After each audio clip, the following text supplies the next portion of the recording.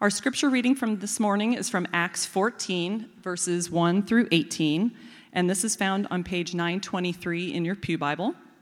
If you do not own a Bible, we would love for you to just take the copy in front of you with you as a gift from us, so please do so if you need one. Again, Acts 14, verses 1 through 18. Now at Iconium they entered together into the Jewish synagogue and spoke in such a way that a great number of both Jews and Greeks believed. But the unbelieving Jews stirred up the Gentiles and poisoned their minds against the brothers. So they remained for a long time, speaking boldly for the Lord, who bore witness to the word of his grace, granting signs and wonders to be done by their hands. But the people of the city were divided. Some sided with the Jews and some with the apostles.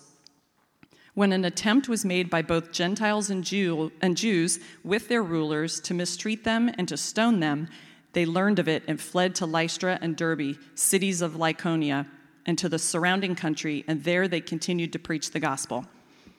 Now at Lystra there was a man sitting who could not use his feet.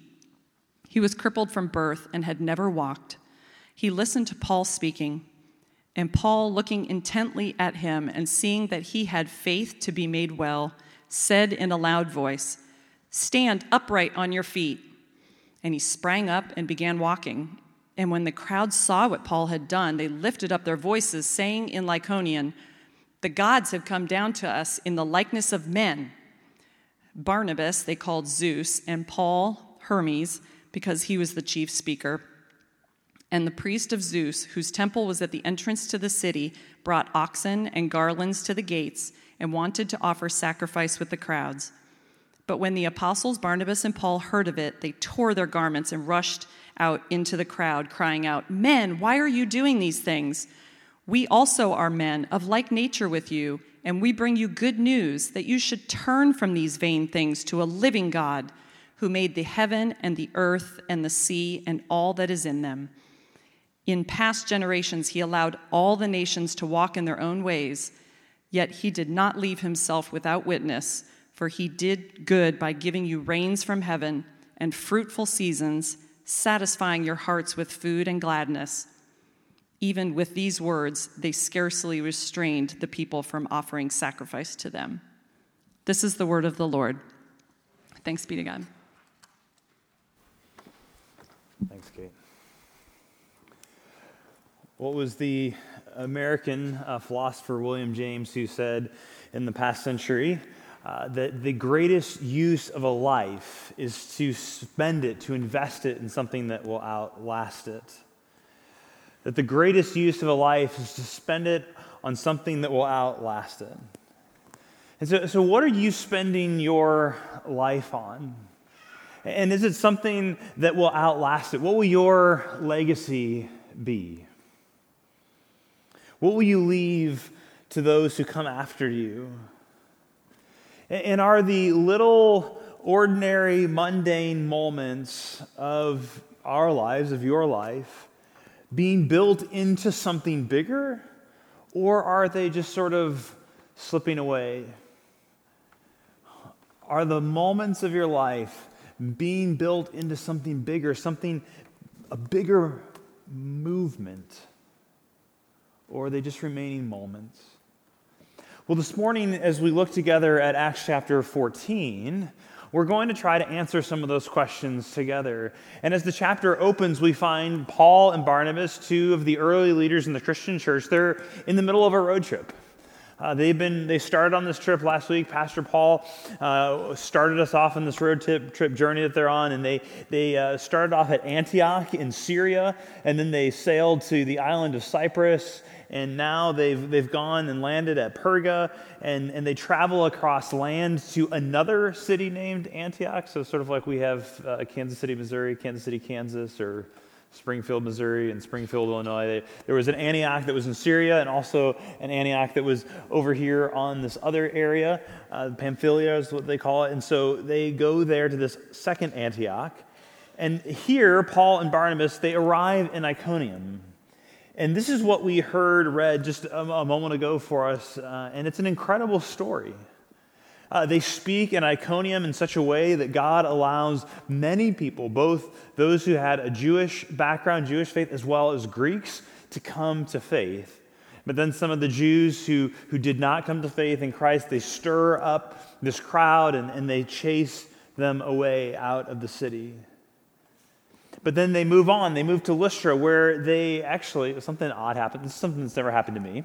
But Paul and Barnabas, they end up being confused for Greek gods. I don't know if that's ever happened for you, if anyone's started trying to sacrifice to you or thinking that you're a Greek god. But they go crazy. They see this guy whose legs have been useless to him from the very beginning of his life. He's been crippled, lame from birth, but they heal him. And this crowd comes and says, this is the work of the gods that's happening here. And they want to start sacrificing to them. And it says they called Barnabas Zeus and Paul Hermes. And Luke gives us this little note that he says they called Paul Hermes because he was the chief speaker. Hermes was the Greek god of kind of the messenger god in that. But I wonder if Paul felt a little insulted in that. You know, like maybe he looked at himself in the mirror later on and was like, man, do I need the gym more? Why didn't they think I was Zeus, right? But so this is an incredible moment in the church. But the fact of this person being healed, this isn't anything new.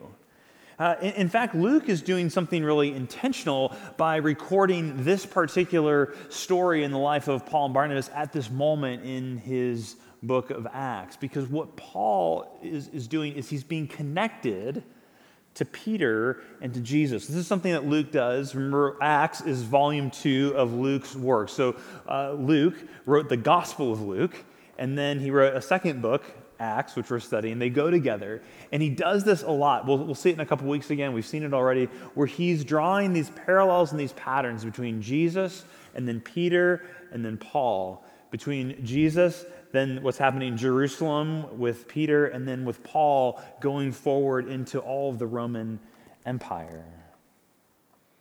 Because this is new. Jesus healed people. Back in Acts chapter 3, Peter and John heal a man who can't walk outside of the temple. We looked at that story, and here we see Paul doing something very similar. And of course, these stories are hard to believe in one sense, but it's amazing how God is at work, working through these people, through the power of his Spirit to build his church. But I want to let you in on a secret this morning.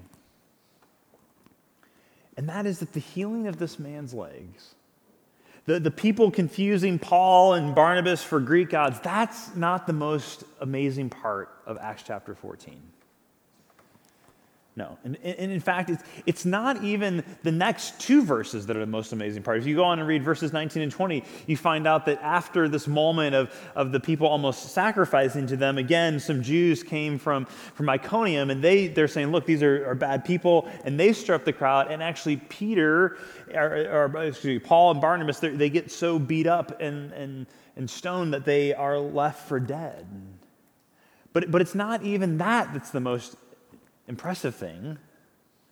And Paul's attacked. He's so beat up, so mutilated by stones that people think he's dead.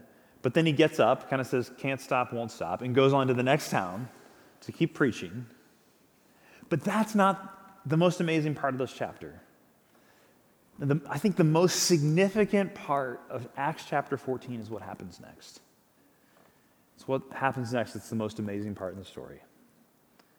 It's what happens next that is the reason that you and I are here today in a church in Kansas City 2,000 years and 6,000 miles away from that moment of dramatic healing in Lystra. So are you ready for it? Just listen.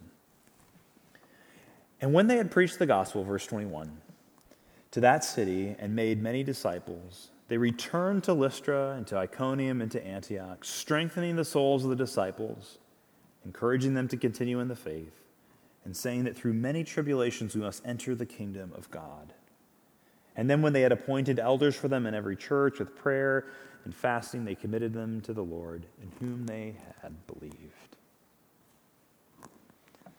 Now you might be wanting to whisper to your neighbor, did he read the right passage? Because that doesn't seem like, isn't that just one of those summary statements, Bill? Don't we get those kind of all along throughout Acts, these little kind of summary statements, and then Luke moves on to something else? That doesn't seem like the most amazing part of this chapter. It's not as dramatic as the healing, as people confusing human beings for Greek gods. And you're right, it is one of those summary statements that Luke places throughout his book, throughout his work. But I do think it's the most amazing part of this passage, and here's why. Because it shows that Paul knows, and what Jesus promised, but what we so often forget. And that is that God is not just about miraculous moments, but about establishing a multiplying movement. God is not just about miraculous moments. Yes, those things happen, but he is also about establishing a multiplying movement. It's not just about a movement, or it's a movement, not just a moment. It's about a movement, not just a moment. And what you see here in these 3 verses is the seeds of a multiplying movement. A multiplying movement that's at the heart of what God is doing. It's his work in the world and his work in and through the local church. You see, it's because of what Paul and Barnabas do in these 3 verses at the end of the chapter that we are sitting here in a church 2,000 years later in Kansas City, Missouri. Because if all Paul and Barnabas had done in Lystra that day was heal the guy who couldn't walk, which is amazing, right? That's incredible. But if that's all that they had done that day, I wouldn't be a Christian. I wouldn't know Jesus today. But because they did the hard, ordinary work of multiplying disciples, of multiplying leaders, of multiplying churches, you and I are here today.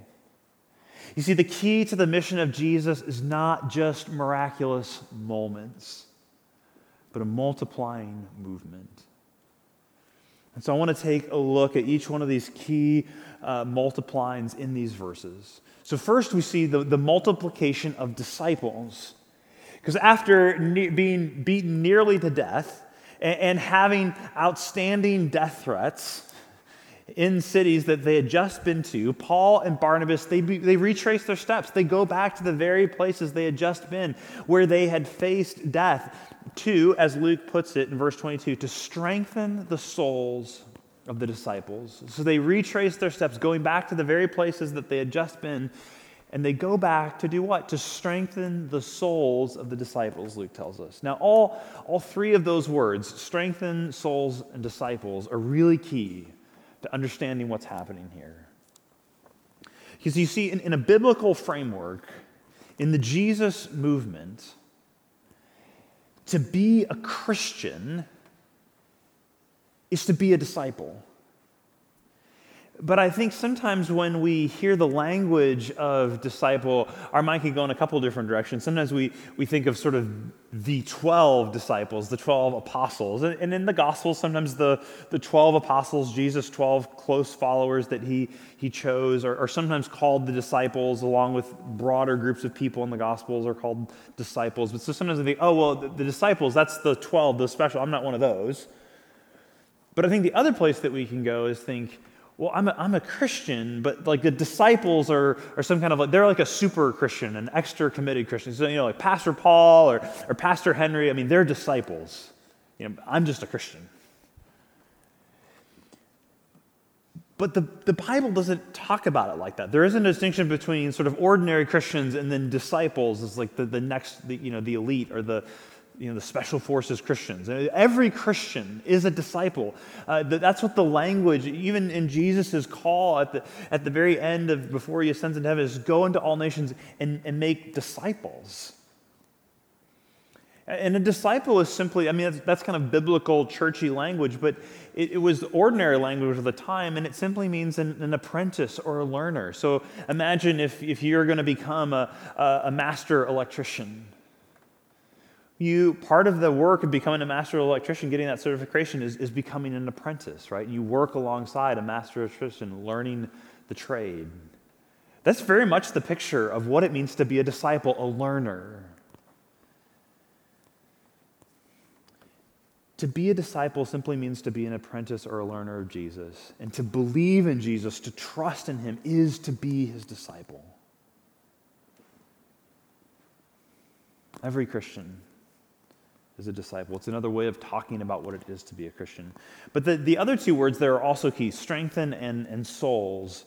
And first, I just want to say something quick about souls, because souls in the Bible doesn't just mean some sort of non-physical part of you that's trapped in your body waiting to escape at death.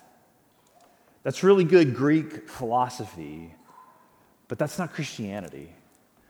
That's not Judaism either. That's not the Hebrew Bible. That's not the scriptures. It's not a Judeo-Christian understanding of what it means to be human. Really, in the biblical framework, it's not so much that you have a soul, but that you are a soul. You are a living being who will endure. And the language of soul really points to the whole person, especially the part of us that makes choices and feels feelings and thinks thoughts. And so then when we get to that third word of strengthening, that part of us that makes choices, that makes decisions, that thinks thoughts and feels feelings, that part of us is vital to obeying and following Jesus, and it needs to be strengthened in that. Especially when it comes to believing in Jesus in a world that says following after Jesus, especially in kind of a serious way with all of your life and all that you have, is a foolish thing to do.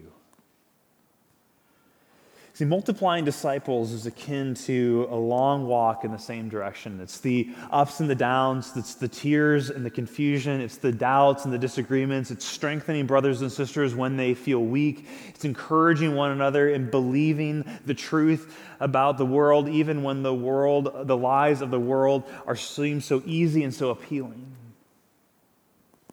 Because Paul and Barnabas, they are not just focused on making converts. The goal isn't just to introduce people to Jesus and then hope it goes okay. But they want to help people follow Jesus for the long haul. Because it's not just about a moment. It's about a movement. It's not just about miraculous moments, but establishing a multiplying movement. But multiplying disciples by itself, that's not enough. Paul and Barnabas don't stop there, and we can't either if we want to be a part of this catalytic movement, which is why we also need to be about multiplying leaders. So take a look again at verse 23.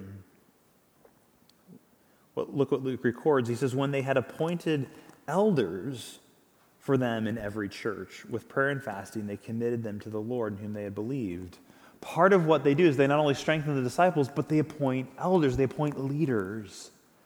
And leadership is always important, and that is never discounted in the local church. Any organization, institution, movement, it rises and falls depending on the character and the competency of its leaders. Because to be clear, the church isn't just a momentary gathering, but a movement for the long haul, and that takes leaders. And the church has never been a purely flat organization. Instead, the church has always been intentional about organizing with leadership structures. But what made the church such an astounding and sustaining movement over the generations is the kind of leaders that are multiplied.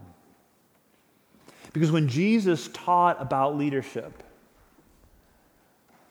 he says, don't be like the Gentiles. This is what he told his disciples. Don't be like the world, who when they lead, they lord it over those they lead. No, you be a servant. The first, the greatest, shall be the one who serves. You know, there's been a lot recently in the last several decades in sales and business leadership on the way that you become most valuable is you serve people. You give yourself away. That was Jesus 2,000 years ago. He had the idea first. When Jesus sets the tone of servant leadership, Paul continues to carry forward in his letters and in his work, and leadership is always defined for Christians by the servanthood of our founder, Jesus. Those who are called to lead are called to serve, and those who lead in serving ought to lead overall. These elders weren't appointed for their prestige. They were chosen to serve and to be for the church. The needs and concerns and issues that press this early movement, of what God is doing in the church, it needs leaders who use what they've been given to serve, who use their abilities and their time and their skills and their resources and their energy and their creativity to serve. And I'm not just talking about sort of like paid staff or pastors or even those who carry the formal title of elder, but in every aspect of what the local church is doing, we need leaders.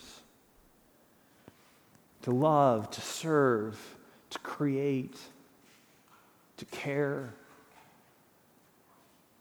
to advance the work that God has called us to. So are you just looking for a moment to be esteemed?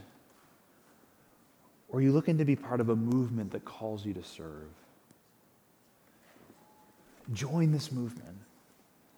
Let's multiply these kind of leaders. Whether we're gathered here on a Sunday morning or scattered throughout our city, we're still the church in both of those places. Would we be about multiplying those kind of leaders, both here in this space, gathered on Sunday, as well as scattered throughout in our workplaces, in our families, in our neighborhoods?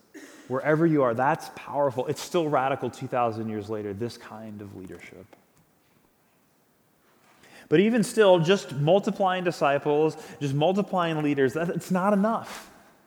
Because if you multiply disciples and multiply leaders, at the end of the day, it will still fizzle out if those two things, disciples and leaders, aren't connected to and being built into something bigger than them. Because that's still, we're talking about individuals at that point. And here it is. Yes, multiplying disciples. Yes, multiplying leaders. But we also have to be about multiplying churches. Because again, look at the context of verse 23. I want to read this again. Luke records this. He says, when they had appointed elders for them in every church. When they had appointed elders for them in every church with prayer and fasting, they committed them to the Lord in whom they had believed. This work that was being done was done in every church. In communities with structures and values centered around Jesus. In other words, if these moments are to become a movement, the movement has to be sustained by institutions. Now, sometimes when we hear this language of institutions, there's going to be some pushback to that. I'm thinking, we don't want the church to be an institution. Institutions are boring, they're dull at the best, and maybe at worst, they're oppressive.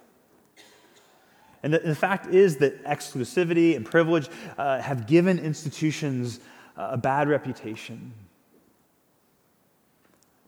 But true flourishing is only possible if we're leaving behind a legacy that outlasts us. If we're actually, once you get into saying we're going to try to build something that's going to last beyond us, you're starting to do the work of institution building. But it has liabilities. I think Andy Crouch, who's the author, thinker, captures this so well. Take a look at this video.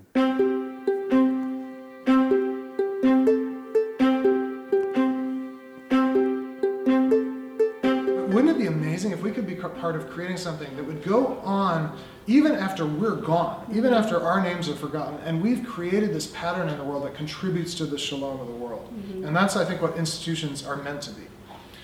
Now, this is not a topic people like to identify with. I think people don't want to be institutional. People will say, well, I'm spiritual, but I don't like institutional religion. Institutionalized. We say if someone's institutionalized, that's not a good thing. No. That does not sound like flourishing. But I think the biblical mindset is there is no real shalom unless your children's children inherit it. There's this amazing language of generations in the Hebrew Bible in particular. And I think it's very interesting that the people of God are called the family, not just of Abraham or Abraham and Sarah, but Abraham, Isaac, and Jacob. It's 3 generations before that kind of pattern of the people of God is established in the world. So I want us to think about using our power in ways that would last at least to our children's children. When you think about this too, in our world, so much of the brokenness that exists has happened and is sustained through institutions. But we have an opportunity in the local church to create a different kind of institution.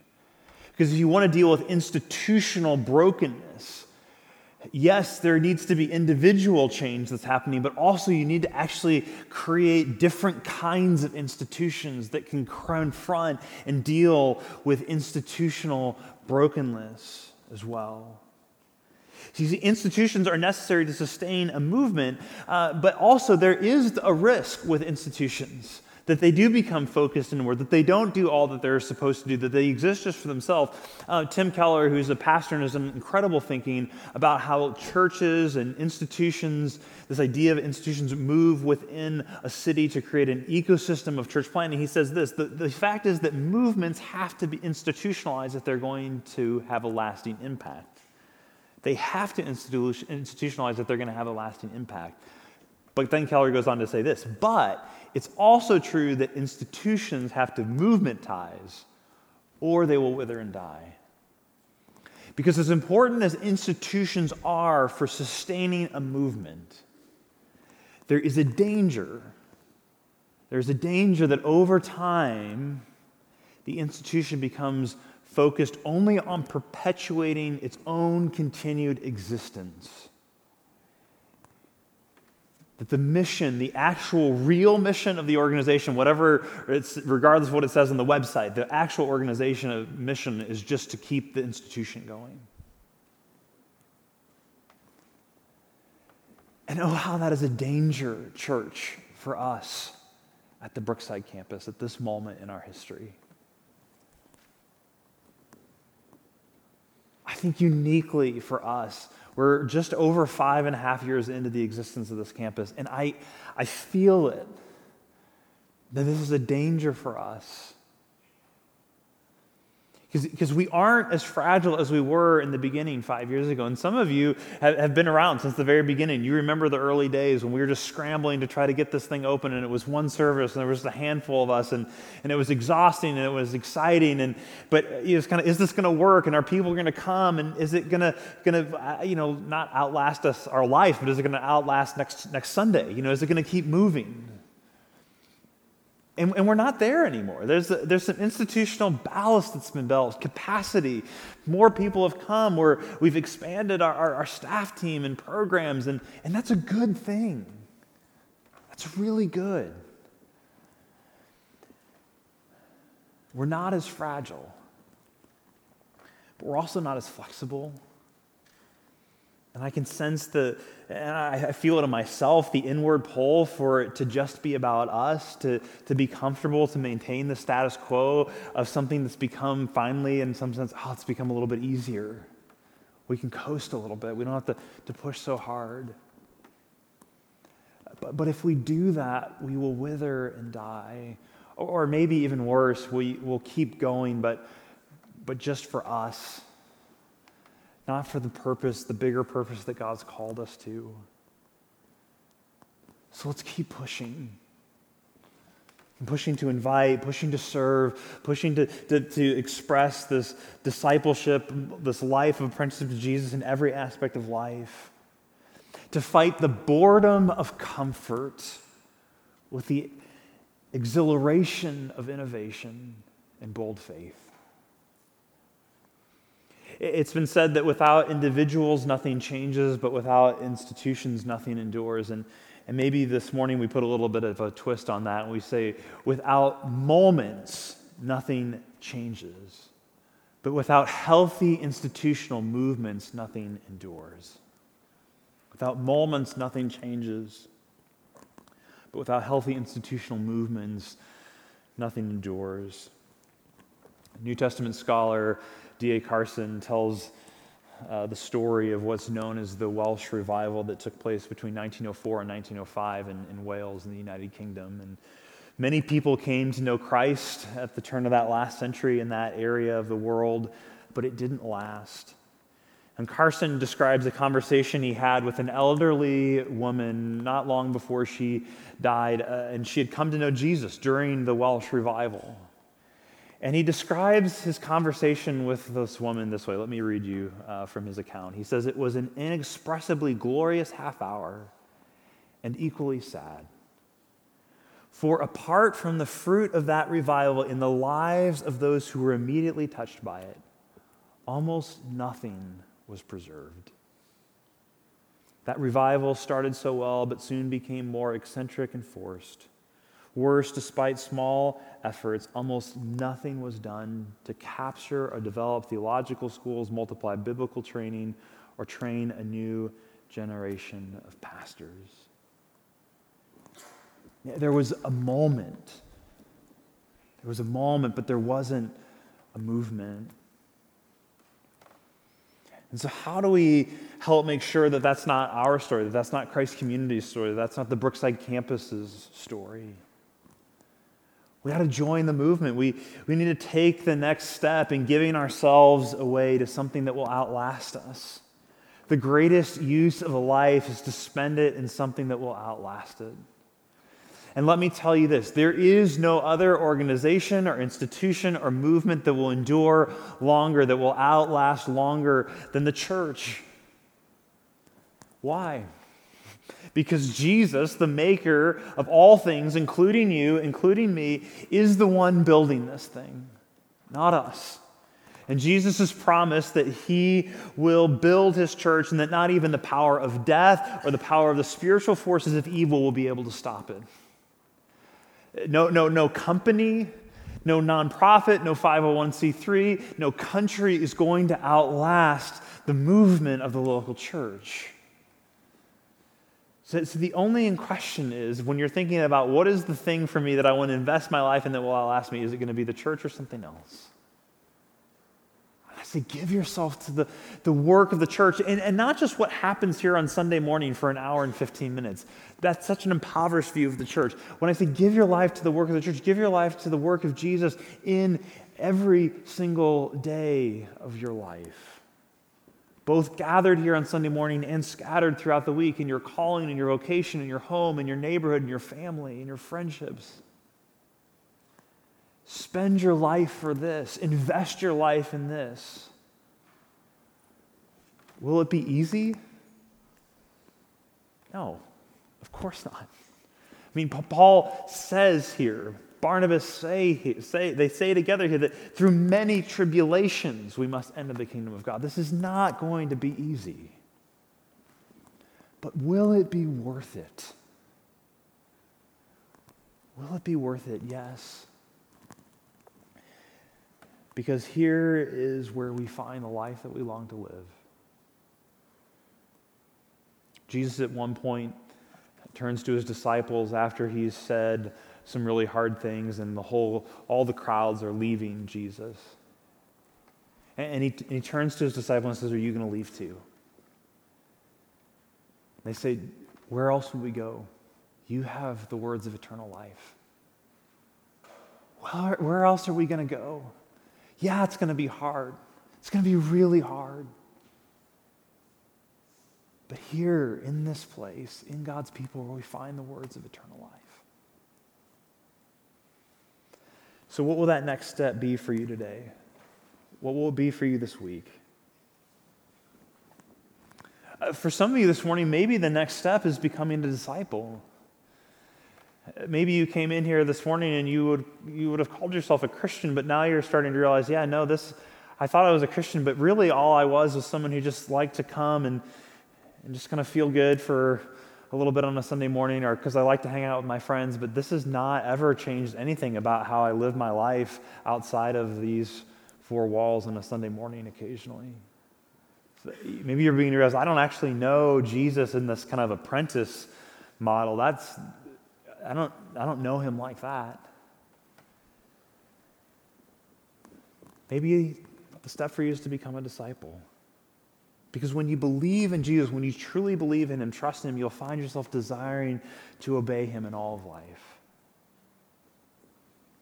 For some of you, that might be the next step this morning. For others of you, maybe the next step is to be strengthened in your discipleship, or maybe to begin to strengthen others in theirs. To be a part of this process of multiplying disciples, of multiplying leaders. And this begins at the very earliest ages. Because at Christ Community, when we think about multiplying disciples, when we think about multiplying leaders, we think about the nursery downstairs. That's where it starts. We don't start thinking about making disciples and leaders when they get to middle school or high school or once they graduate from college or once they get their first job. We start in the walker's room, in the 2- and 3-year-old room, in the elementary classrooms. Every week at Christ Community, we are shaping the future of the church through the children's ministries of today. And our children's ministry program has an impact on children in our congregation and throughout our communities as well, because those kids have friends and they talk to them about what they learn. They invite them into homes where Jesus is exalted and loved and treasured as Lord and be invited to church. Our kids are doing this work of witness. And research shows that 80% of people in our churches today decided to follow Jesus before age 18, 50% of them before age 12. And this shouldn't really surprise us, right? Because Jesus said, "Let the little children come to me, and do not hinder them, for such belongs the kingdom of God." So how can you make an impact in that? For some of you, it might mean stepping into children's ministry as a regular leader, teacher for our kids on Sunday mornings. We actually have critical needs in that area right now like we've never had before in the history of our campus.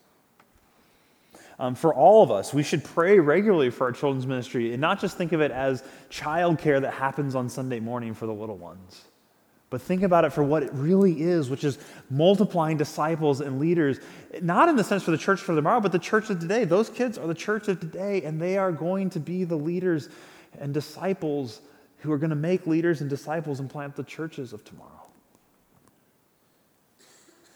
If you're a parent who have kids in that ministry, once in a while, think about sending a note to your child's teacher, to the leader in that room, and say, "Thanks for living beyond yourself, for giving of your time, the contribution you make to your son or daughter. I need to do that. I haven't done that enough with the teachers, with the leaders who have invested in the lives of Lucy and Isla."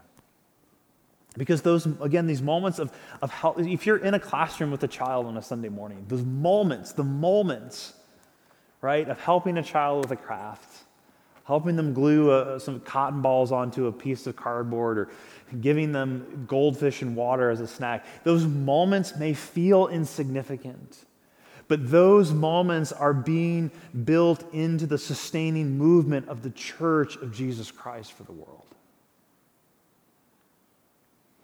Maybe another next step for you this morning is you say, I'm going to commit to regularly giving financially. I haven't done that. I'm going to start giving financially to the work of the local church.